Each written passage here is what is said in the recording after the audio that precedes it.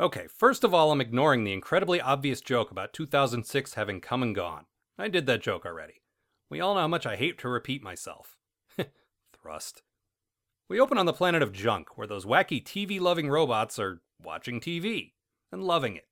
And as is usually the case this season, the Quintessons are watching and being sinister. Oh, they're after another journal. Didn't we do this already? So the Quints send down a team of Sharktofrogs to find their missing thing, and they do so almost immediately.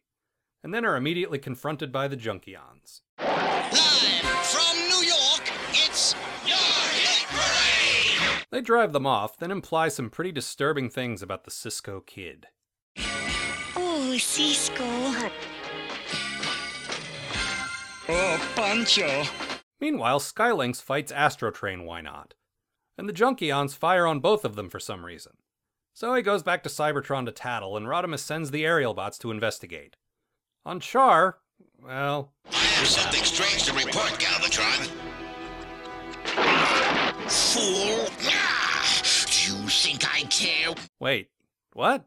Did somebody skip a line in the script? Back on the Junkion planet, oh, I see.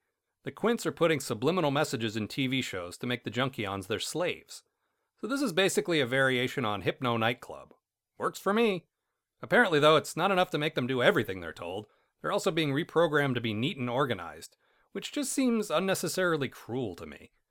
Oh, and to avoid detection, the Quintessons camouflage their ship as a totally inconspicuous cloud. A cloud that shoots lasers at the approaching aerial bots. Then the Junkions fire on them too.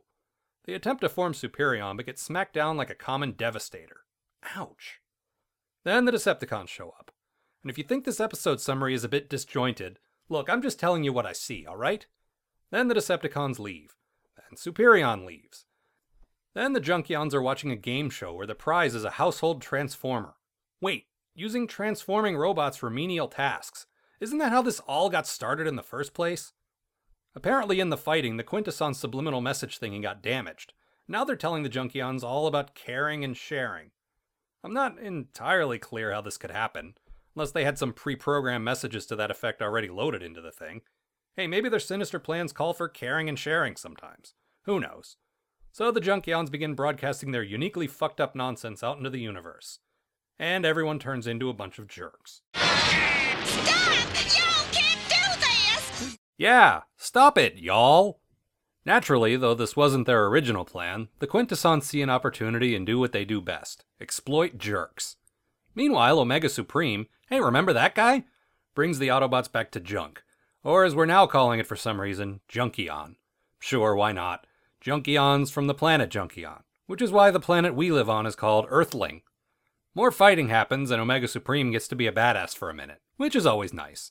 Then this happens. Galvatron, where are you going? To the signal. To be a winner. 'Cause I believe in me. Okay, I can't top that. We'll wrap things up here. Yeah, everything's back to normal by the end, but you probably already knew that.